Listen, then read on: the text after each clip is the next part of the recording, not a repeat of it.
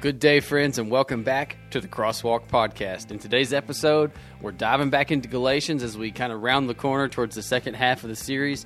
And today we're looking at the fact that, well, quite frankly, good people can be dangerous. Now, that sounds really strange to say. We're thinking, no, good people are a boon to society. They're a good thing to society. And in fact, they are. But the danger is not so much in avoiding. I'm not saying avoid good people, but we need to avoid thinking of ourselves too highly. We need to avoid thinking of ourselves as enough in and of our own goodness. And so today we dive back into Galatians where Paul is making a case. He's laying it out. Don't set aside the grace of God. Don't think that you have arrived. Don't think that you can do it all on your own. And so we pray that you would be filled with grace and humility as you listen today. We need this gospel, and yet people get it wrong, and we don't seem to have a hunger for it. Good people are dangerous because instead of trusting in God and His goodness, they trust in their own goodness. And so it came to a point where it's like, I can't do this. Amen. I've got to get it off my back. I've got to give it to somebody else. And I remember that day that I decided, I'm not going to do this anymore. I'm just going to follow you. I'm going to give it all to you. I'm going to live my life for you. And it was like he took that off and he said, all right. He's like, I've been waiting on this. I'm going to carry it now.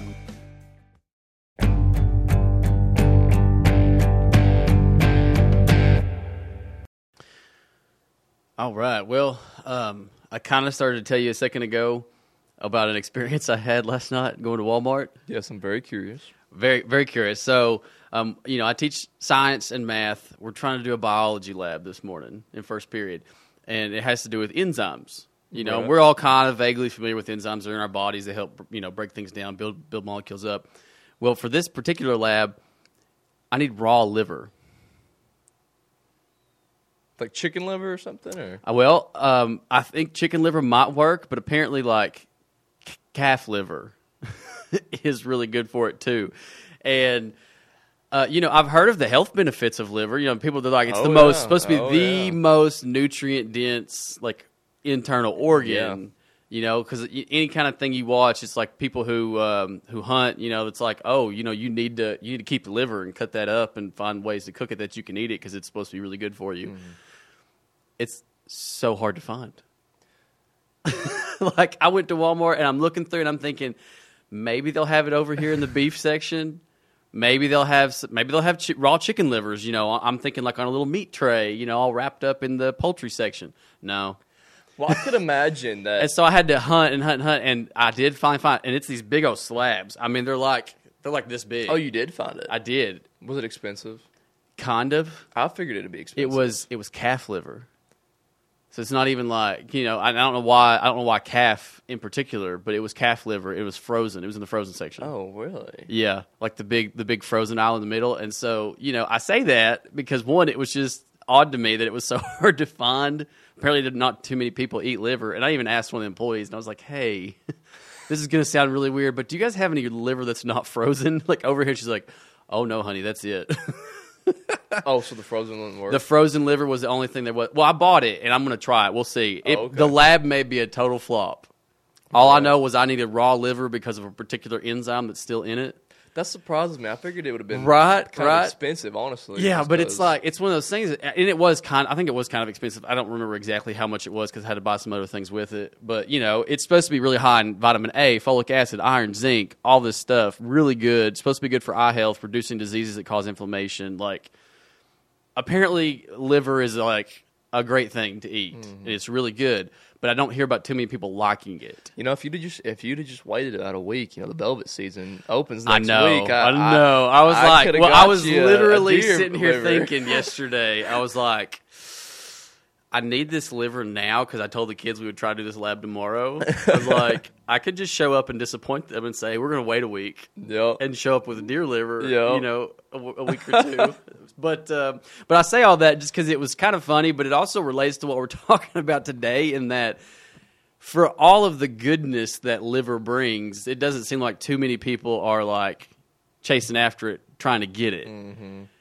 And I feel like in many ways that parallels what we see even in the church with the gospel. Is that for all its goodness, for all of the gloriousness and the benefits and how much we desperately need the gospel. I mean, I'm not saying you need calf liver, but we need this gospel, and yet people get it wrong, and we don't seem to have a hunger for it, even among believers. And so this is Crosswalk, guys, and that was a real-life story, hopefully to tie into our real faith. And we are in Galatians chapter 3 today. We've been going through our Galatians series. We're probably not going to read every single verse that we didn't hit last week. We're going to kind of hit the highlights. In Galatians 3, the second half that we're going to look at today, starting in verse 19, and in Galatians 4, Paul hits a lot of these same ideas, but he gives you multiple examples. So I want to encourage you, whatever we don't get to read, go read on your own. It's all related, and he kind of reiterates a lot of these themes that he's been building on up to this point. And so finally, we're going to answer this question today. And this is where I think, hopefully you clicked that thumbnail and on this YouTube video and you saw it and you were like, wait a minute, good people are dangerous? What are you talking about? Shouldn't we have more good people in the world? But Paul really lays out here a good answer for it, I think, in telling us why the law was given. Mm-hmm. And good people are considered good because they follow the law. Mm. But good people are dangerous because they then trust in the law and in their keeping of it and not in Jesus. Yeah. And that is a dangerous place to be. So Paul jumps in here in verse 19, and he says, why then was the law given? He asks this that's a big question for me. Yeah. I don't know. I really don't know. I would love to study it more. I don't know about the Jews. Were they really asking this question? Or did they already have the answer in their mind that they were just assuming? I doubt it. I think they just had an assumed answer. Yeah, I would say they had an assumption. This was more probably of a Gentile. Yeah, yeah. What was the point of even? What was even the point of you guys doing this? Right. They just kind of assumed it. And he says it was added for the sake of transgressions. In other words, and I think some people misunderstand this. In other words, what Paul is saying is the law was given to keep you guys from just getting way too bad. Mm-hmm. Basically, he says, until the seed, and a few verses earlier, he's identified the seed, singular, one seed, as Jesus Christ. And he says, we are Abraham's seed as well if we are in Christ. And he said it was given for the sake of transgressions until the seed to whom the promise was made would come. The law was put into effect through angels by means of a mediator. Now, a mediator is not just for one person alone, but God is one. Which, again, that ties into, God is one. And maybe someday we'll tackle the topic of the Trinity. But right here, again, is another good point of just saying there's one God alone in essence, in existence, in, all that, yet three persons. Right? So maybe we'll do that another day. He says, is the law therefore contrary to God's promises? Absolutely not. And this line right here, I think, is like the big major point of it. If the law had been granted with the ability to give life. Now, I'm teaching right now in geometry through these conditional statements, if-then statements, and this is a conditional statement. Mm-hmm. If it had been granted with the ability to give life, then righteousness would certainly be on the basis of the law. Okay? Now, here's the deal. Was the law granted with the ability to give life? No. That's exactly what Paul is laying out through here. He's saying absolutely not. He says the law was never given with the ability to give life, but they had misconstrued it that way. Yeah. Well, and the law had never defeated death either. I hear a lot of people say, well, did the law die on the cross for you? Mm-hmm. Absolutely not. Obviously not. Absolutely not. Yeah, and that was the thing about the Pharisees was they were banking on. They thought, the Messiah hasn't come yet to liberate us from Rome or from anybody else who would try to, subdue us under their political power, their military power. They thought the Messiah hadn't come to release them from all of this because the people were too wicked. Mm. They thought if we follow the law enough, then Messiah will come and he will set us free. Their people aren't good enough. Mm-hmm. Absolutely. And I can't help but when I hear that, I just hear modern day Pharisees in my mind in America. For even people within the church. And don't get me wrong, the Bible is clear, right? Sin is a reproach to any nation. Sin is a reproach to any nation. If you sin, there's consequences. It's just going to bring reproach. It's going to bring bad consequences on you as a nation. But we get all these ideas, and it's like, we'll say things like, and I'm not kidding. So if you're listening and you're in California, this is not me saying this, okay?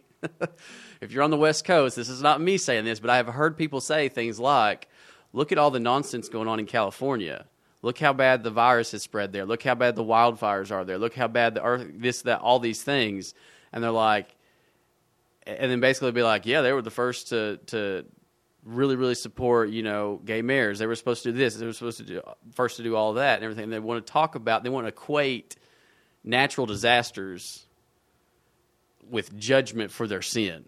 Mm-hmm. And I just don't believe that that's really a one-to-one correlation. I don't think that's what it's getting at here. The Pharisees had that idea. They thought all these bad things are happening to us as a nation because of the people's sin who are not like us. Right. And I think we need to be careful that we don't become modern-day Pharisees in that. He says if it wasn't granted with the ability to give life, if it had been, then righteousness would certainly be on the basis of the law. So we're in Galatians 3:22 now. But the Scripture imprisoned everything under sin's power. And the Scripture's a good thing, isn't it? We're literally saying the very words of God, given as a good thing, but yet this good thing imprisoned everything under sin's power, but for a very good reason, so that the promise, again, this is going back to the promise of Abraham, that all the nations in the world are going to be blessed by you, that your descendants are going to be more numerous than the stars.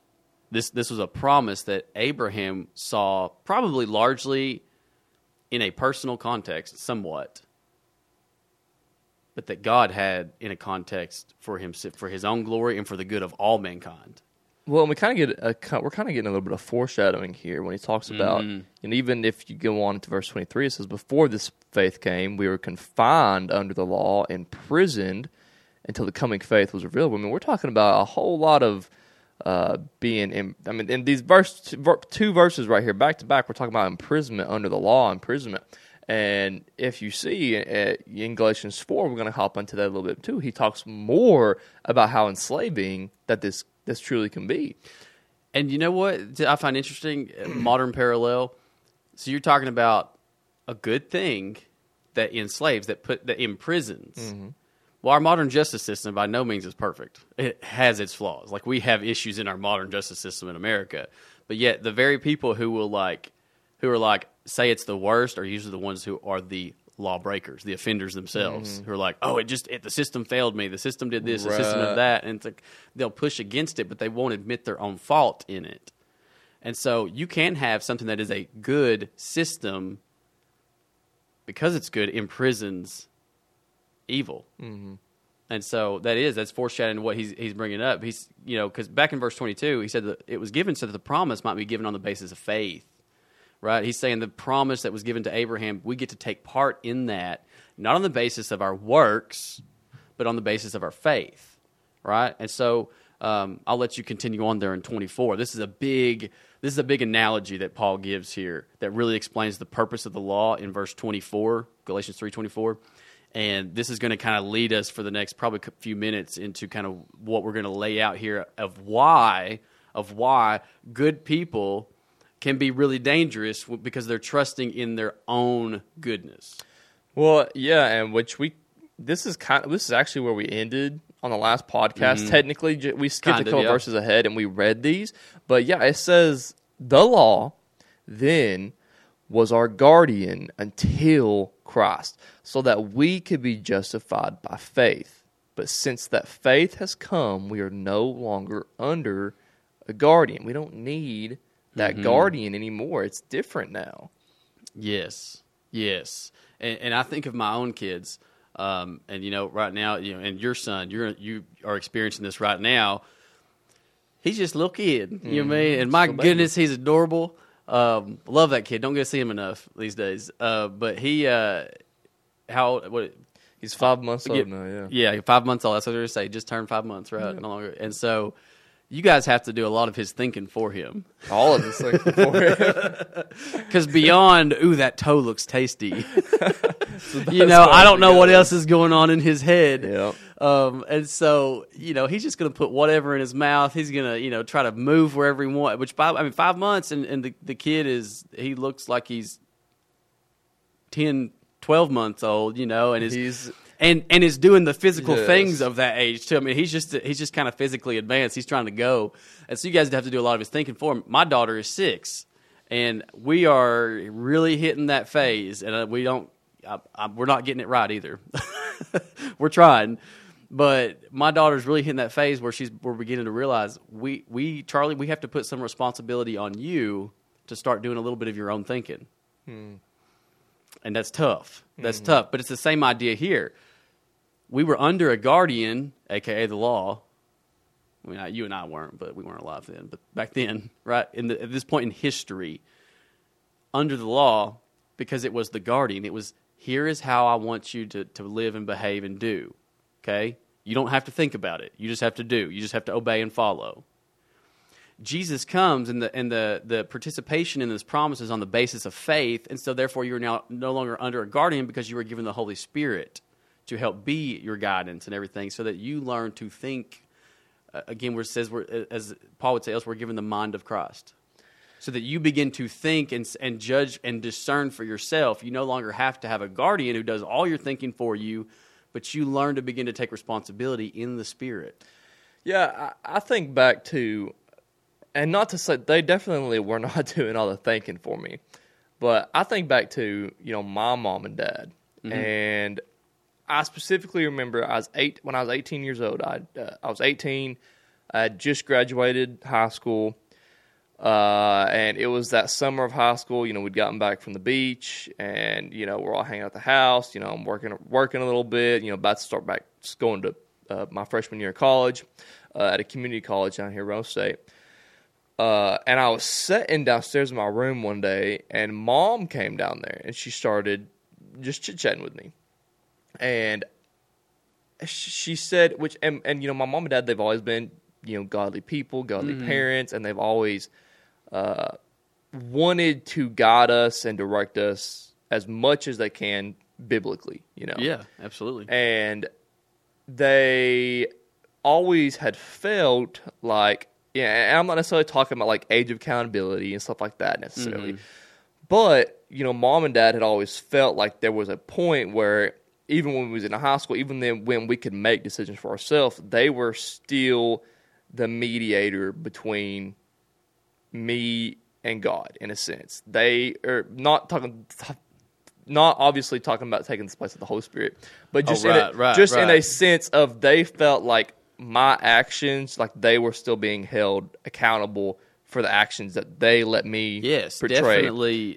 Definitely in a sense of a guardian, like what Paul was talking, like a guardian, especially in just in our everyday life and legally in America.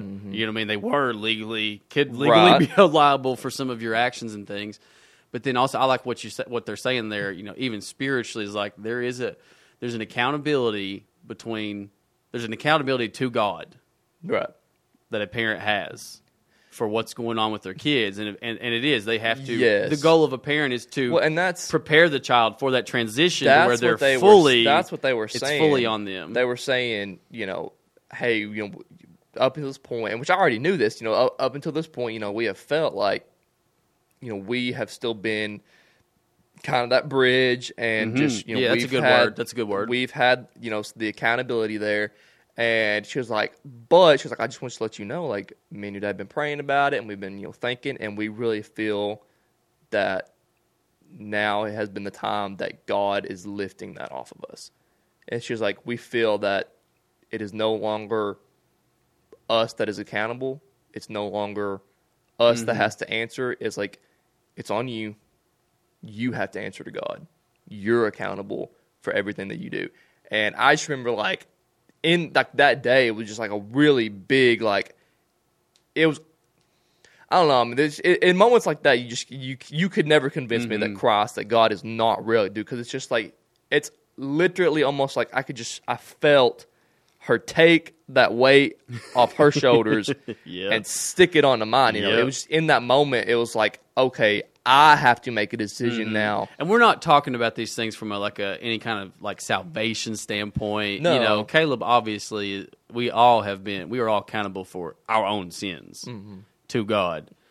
But the things that are going on, Caleb's choices, his actions, things that are going on in Caleb's life, what he's talking about is, you know, that his parents shared in some of the responsibility, some of the accountability of it. Yeah.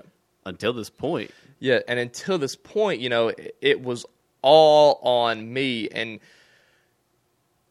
it was almost like in that moment, you know, you could feel God, you know, not obviously an audible voice, obviously not an actual hand on you, you know, but you could just feel God. And he was like, hey, like, it's on you now. You have got to make the decision. Do you want to follow me or not? Absolutely. Do you want to follow me or do you not? Absolutely. And I remember that just being really scary, and of course me being like, oh, okay, well, yeah, you know, I got this.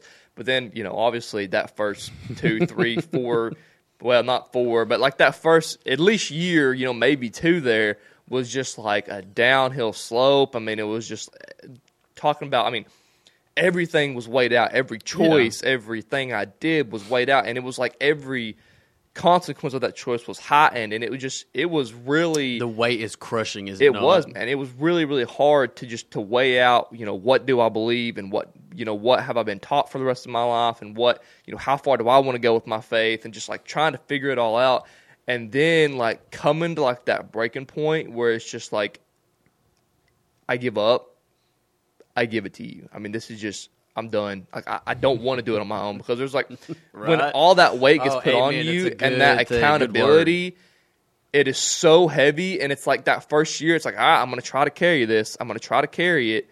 And then it's like, how was mom and dad helping me carry this? How has God been trying to help me carry this? It's like, I don't know how to do this. And so it came to a point where it's like, I can't do this. Amen. I've got to get it off my back. I've got to give it to somebody else. And I remember that day that I decided, I'm not going to do this anymore.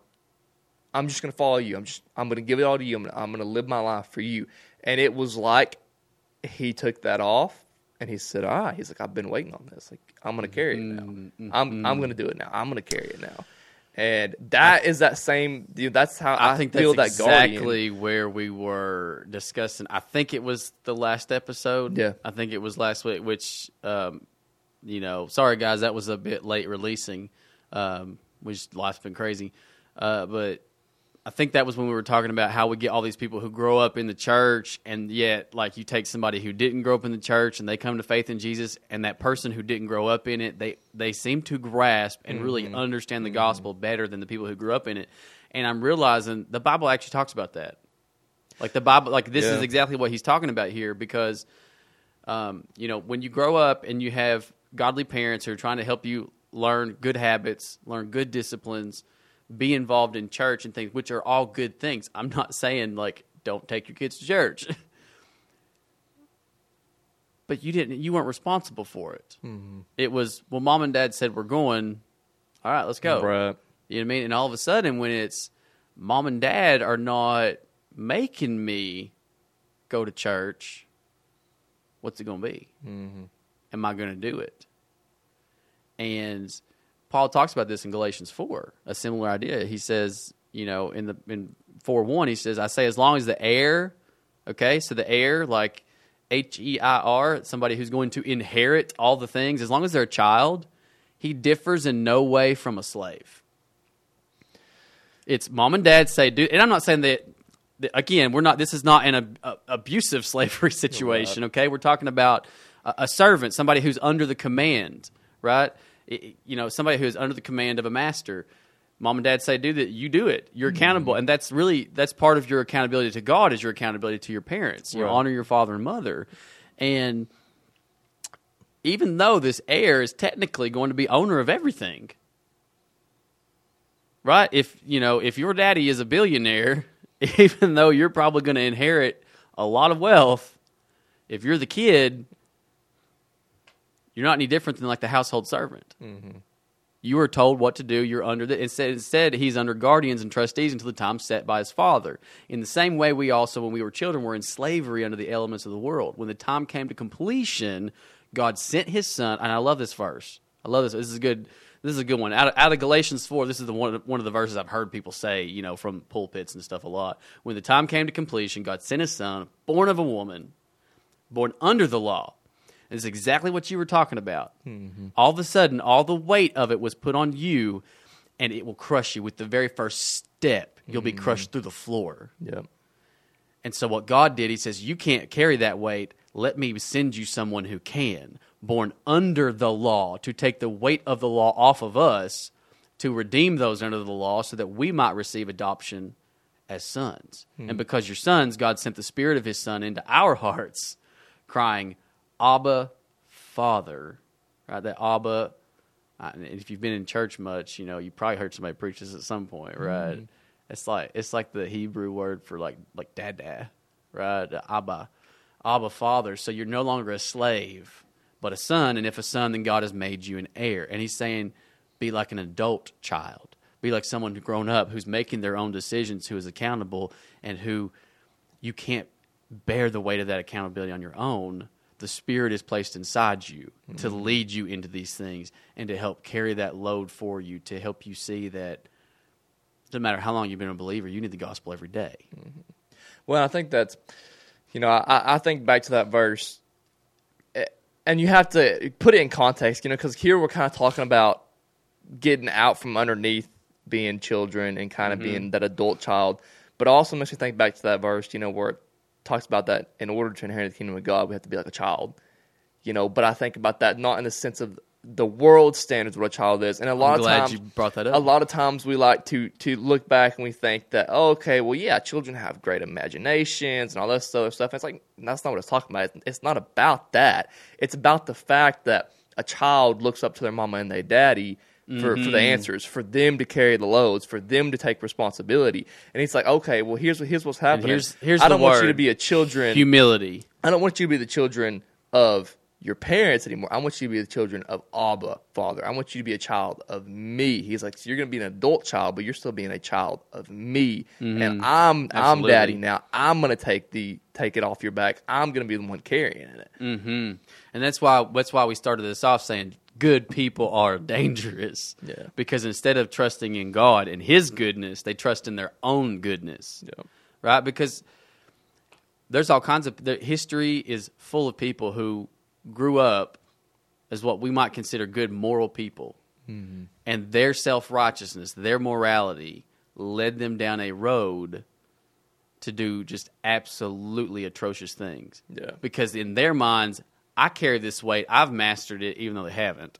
I've carried this weight, I've mastered it, now let's put it on somebody else. Mm-hmm. Let's put it on these people. And it's just an absolute grace killer. There's zero grace with people like this. And so good people can be very dangerous.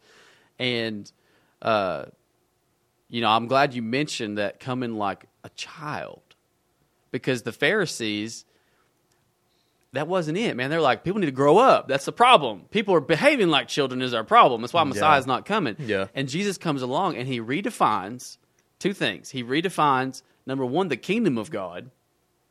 And number two, how you get into the kingdom of God. Mm-hmm. And he says, no, the kingdom of God is not what you've thought it was. It's not a Israel's on the inside, everybody else is on the outside. Mm-hmm. This is not the kingdom of God. The kingdom of God is the rule and the reign and the presence of God wherever he goes. And everybody can be a part. And the way into it is not by law keeping, like they thought. They'd misconstrued it. They'd misconstrued the purpose of law. It's not by law keeping, but it's by being like a child and being humble. Well, good people are often not humble. Well, I think you hit that right. The nail on the head right there. I think even possibly a better way to put that is to saying that God did come and he did change the definition of how we interpret two things, the kingdom of God. But for that second part, I think that he changed the way, same thing, just calling it something different, the family of God. Because we it's no longer everybody gets to be daddy. We got one daddy. Mm-hmm. Okay? Jesus Christ is sitting up there. That's our daddy. That's our king. Everybody else is children. It did change family because they did view God as father, but not personally. Mm-hmm. Not personally. The religious people of Jesus' day, and really throughout most of Israel's history before that, up to that point, it was God as father of the nation. Mm-hmm. Of the nation. Right. Who would dare to claim God as their own personal father? And I'm not just making this up. Like, this is from Scripture. This is from the Gospels, because when Jesus would say that he was the Son of Man, which was a claim to deity, if you go back and you look at it, this comes from Daniel, and this figure in Daniel is clearly deity. And that was Jesus' most common thing he's recorded in the Gospels as calling himself as Son of Man. Mm-hmm. Okay, so we're equating Son of Man with the deity that's also the Son of God. And you can go back and read, and I don't have the exact. I can probably pull it up here. I don't have the exact reference, but they just, oh my word, they gawk at, like, how dare he call himself Son of God? Mm-hmm. It's like, oh yeah, God's the father of the nation, not personally. And so it redefines the kingdom. It redefines the relationship with God. Yeah. The family relationship is like, no, you personally get to claim him and approach him and come to him, not just as a father who's cold and expects perfection from you and is unloving, but as a daddy. Well, yeah, and then he's explained this out to us, and then he goes on and he says, but in the past, since you didn't know God, you were enslaved. So in the past, since all that you knew was the law, you were enslaved to these things by nature are not God's. But now, since you know God, or rather have become known by God, which I think that's interesting. Kind of makes me have a flashback to that verse in Matthew where it says that, not everybody will inherit the kingdom of God. And they're going to get there and they're going to say, Lord, Lord, did we not prophesy in your name? And he's going to say, flee from me, for I did not know you. You might have known of me, but I did not know of you. Yeah. Kind of just gives me that, every time I hear something like that. It's one of those things that, like, it's why I'm thankful for Galatians. It's why I'm thankful for Ephesians. They clarify the understanding of the gospel for us. Mm-hmm. And if your understanding of the gospel is not according to what Galatians is laying out here, what Ephesians lays out for us, what a lot of these letters of Paul lay out for us, you've got it wrong. And you very could well, if you're trusting in that, find yourself in that group that gets separated and are looked at and said, I never knew you. Mm-hmm. And it's scary. That's scary to think that. Yeah. And that's what happens. I think going back to what we had talked about last week, the idea of people growing up in the church and not getting it, it happens because that's the danger of goodness, is we think that because we do all the good Christian things that we're doing authentic Christianity. And so people grow up and they reach a point where mom and dad aren't making them do it anymore. Life gets a little bit hectic. Things happen. And their false Christianity, their false version of it crumbles under the weight of it. Yeah. And they walk away. And there's actually a verse in Hebrews. I don't remember exactly where it is. I wish I could. But in Hebrews, it basically talks about those people.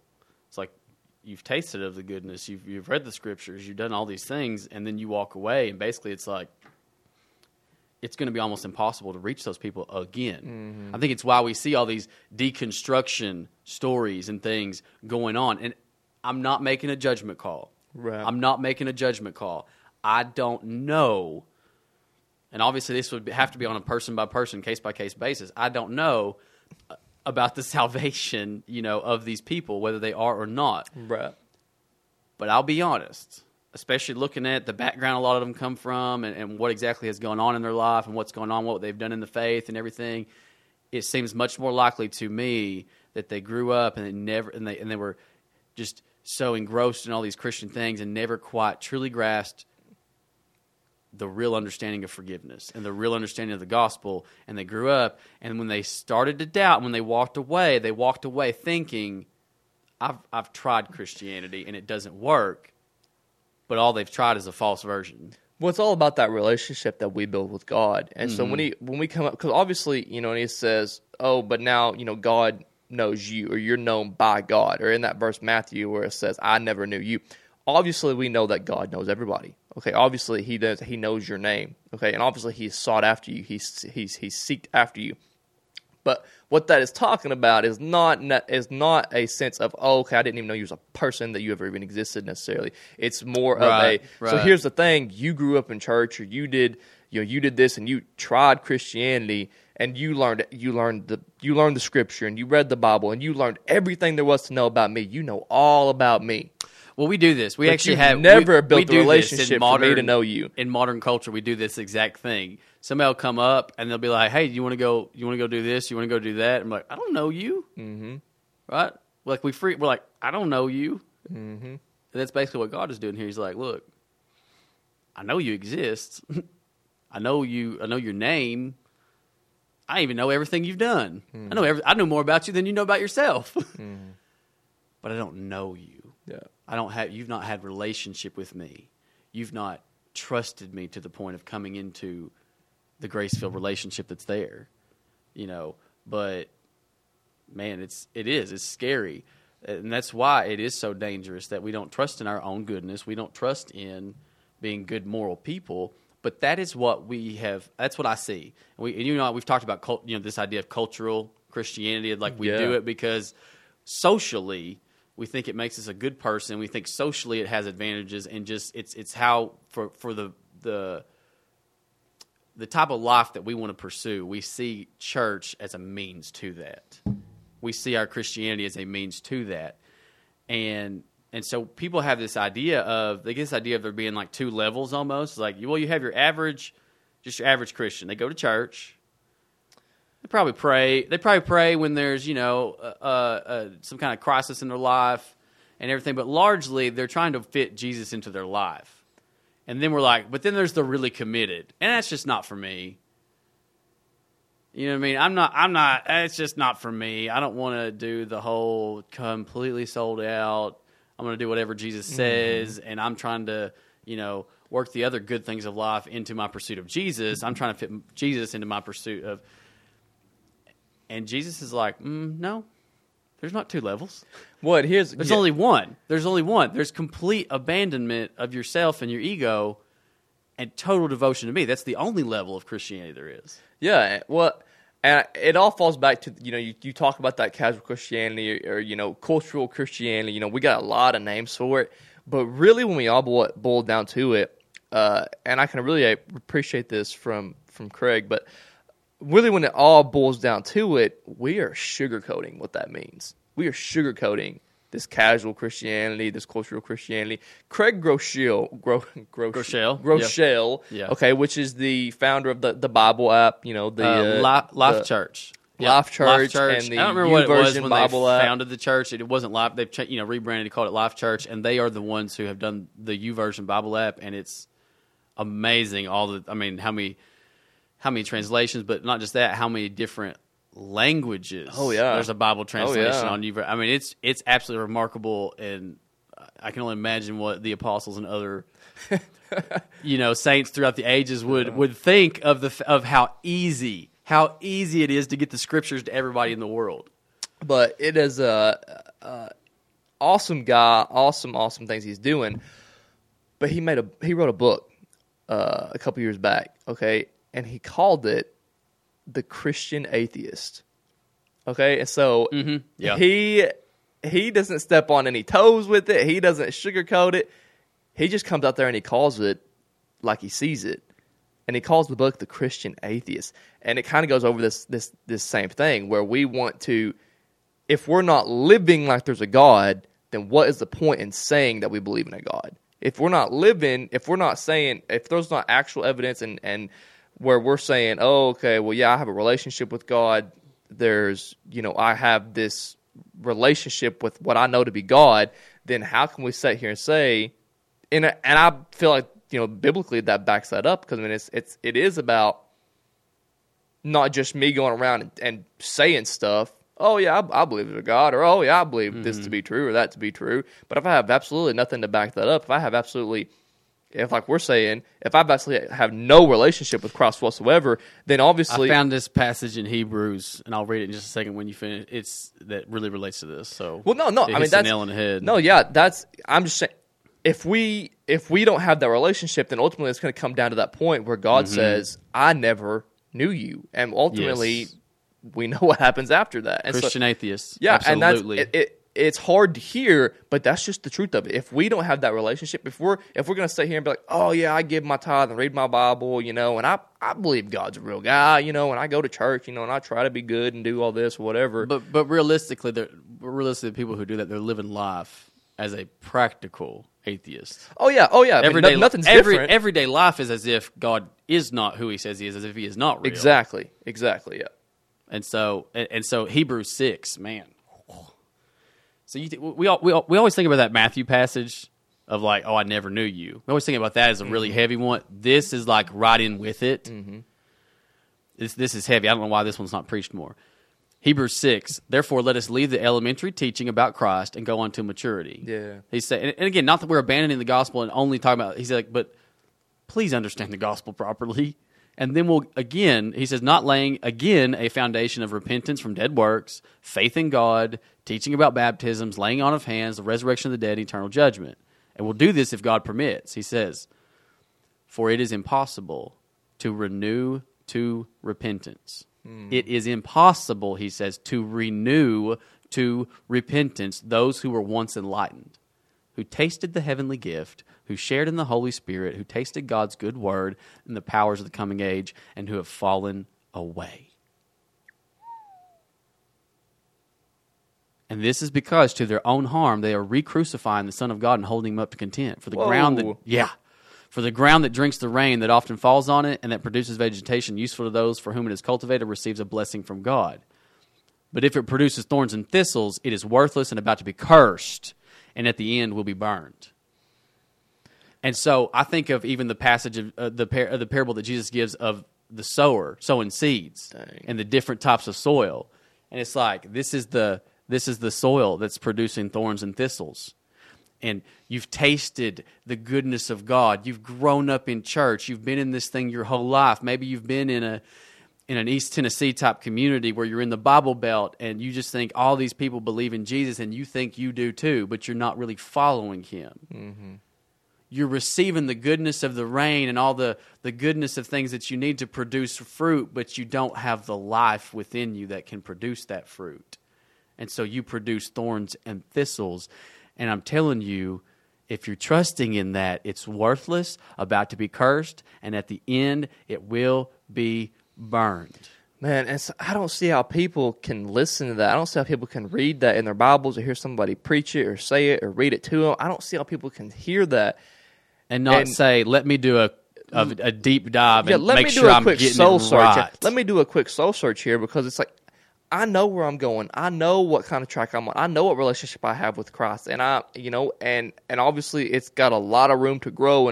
But I know where I'm at in my relationship with Christ, and even me reading that, I'm like, oh my goodness, like I need to get down on my hands and knees and pray to God that do not let me be distracted by this world. Do not help me to never be so distracted in this world that I can rely back on myself again, because I don't want to do that. Mm-hmm. It makes me want to get down on my hands and knees and just ask God to just forgive me all over again, And so I don't see how people who have even remotely questioned where they're at in their faith or their relationship with God, how they can't read something like that and be like, whoa, I need to check on some stuff. Yeah, I need to check myself.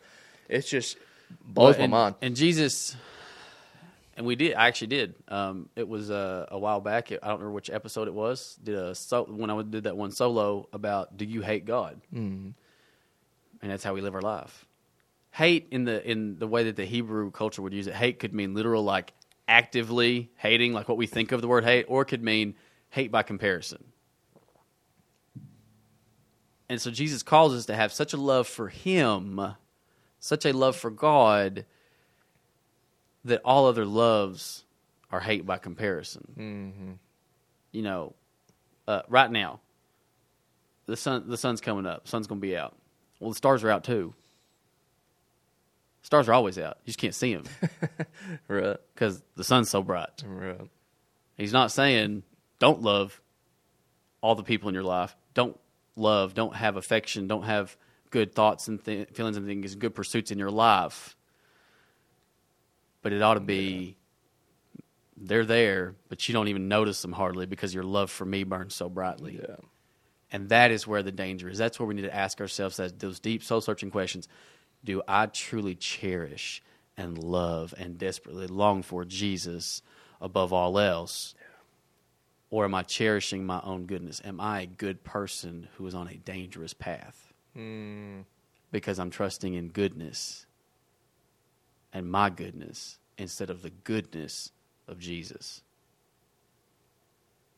So, guys, we will pick back up in Galatians 5 next week. We didn't read all of 4 because, again, I encourage you to go read it for yourself. There's a lot of the same things. Paul lays out more analogies that, well, Abraham had 2 sons. One was by a slave woman. One was by a free woman. We are the children of the free woman. We are the children of grace, of the promise, not of the law, not of works. Nobody can boast about it, as he would say in Ephesians. And so, guys, I hope that this has been helpful to you. Come back, join us next time on Crosswalk.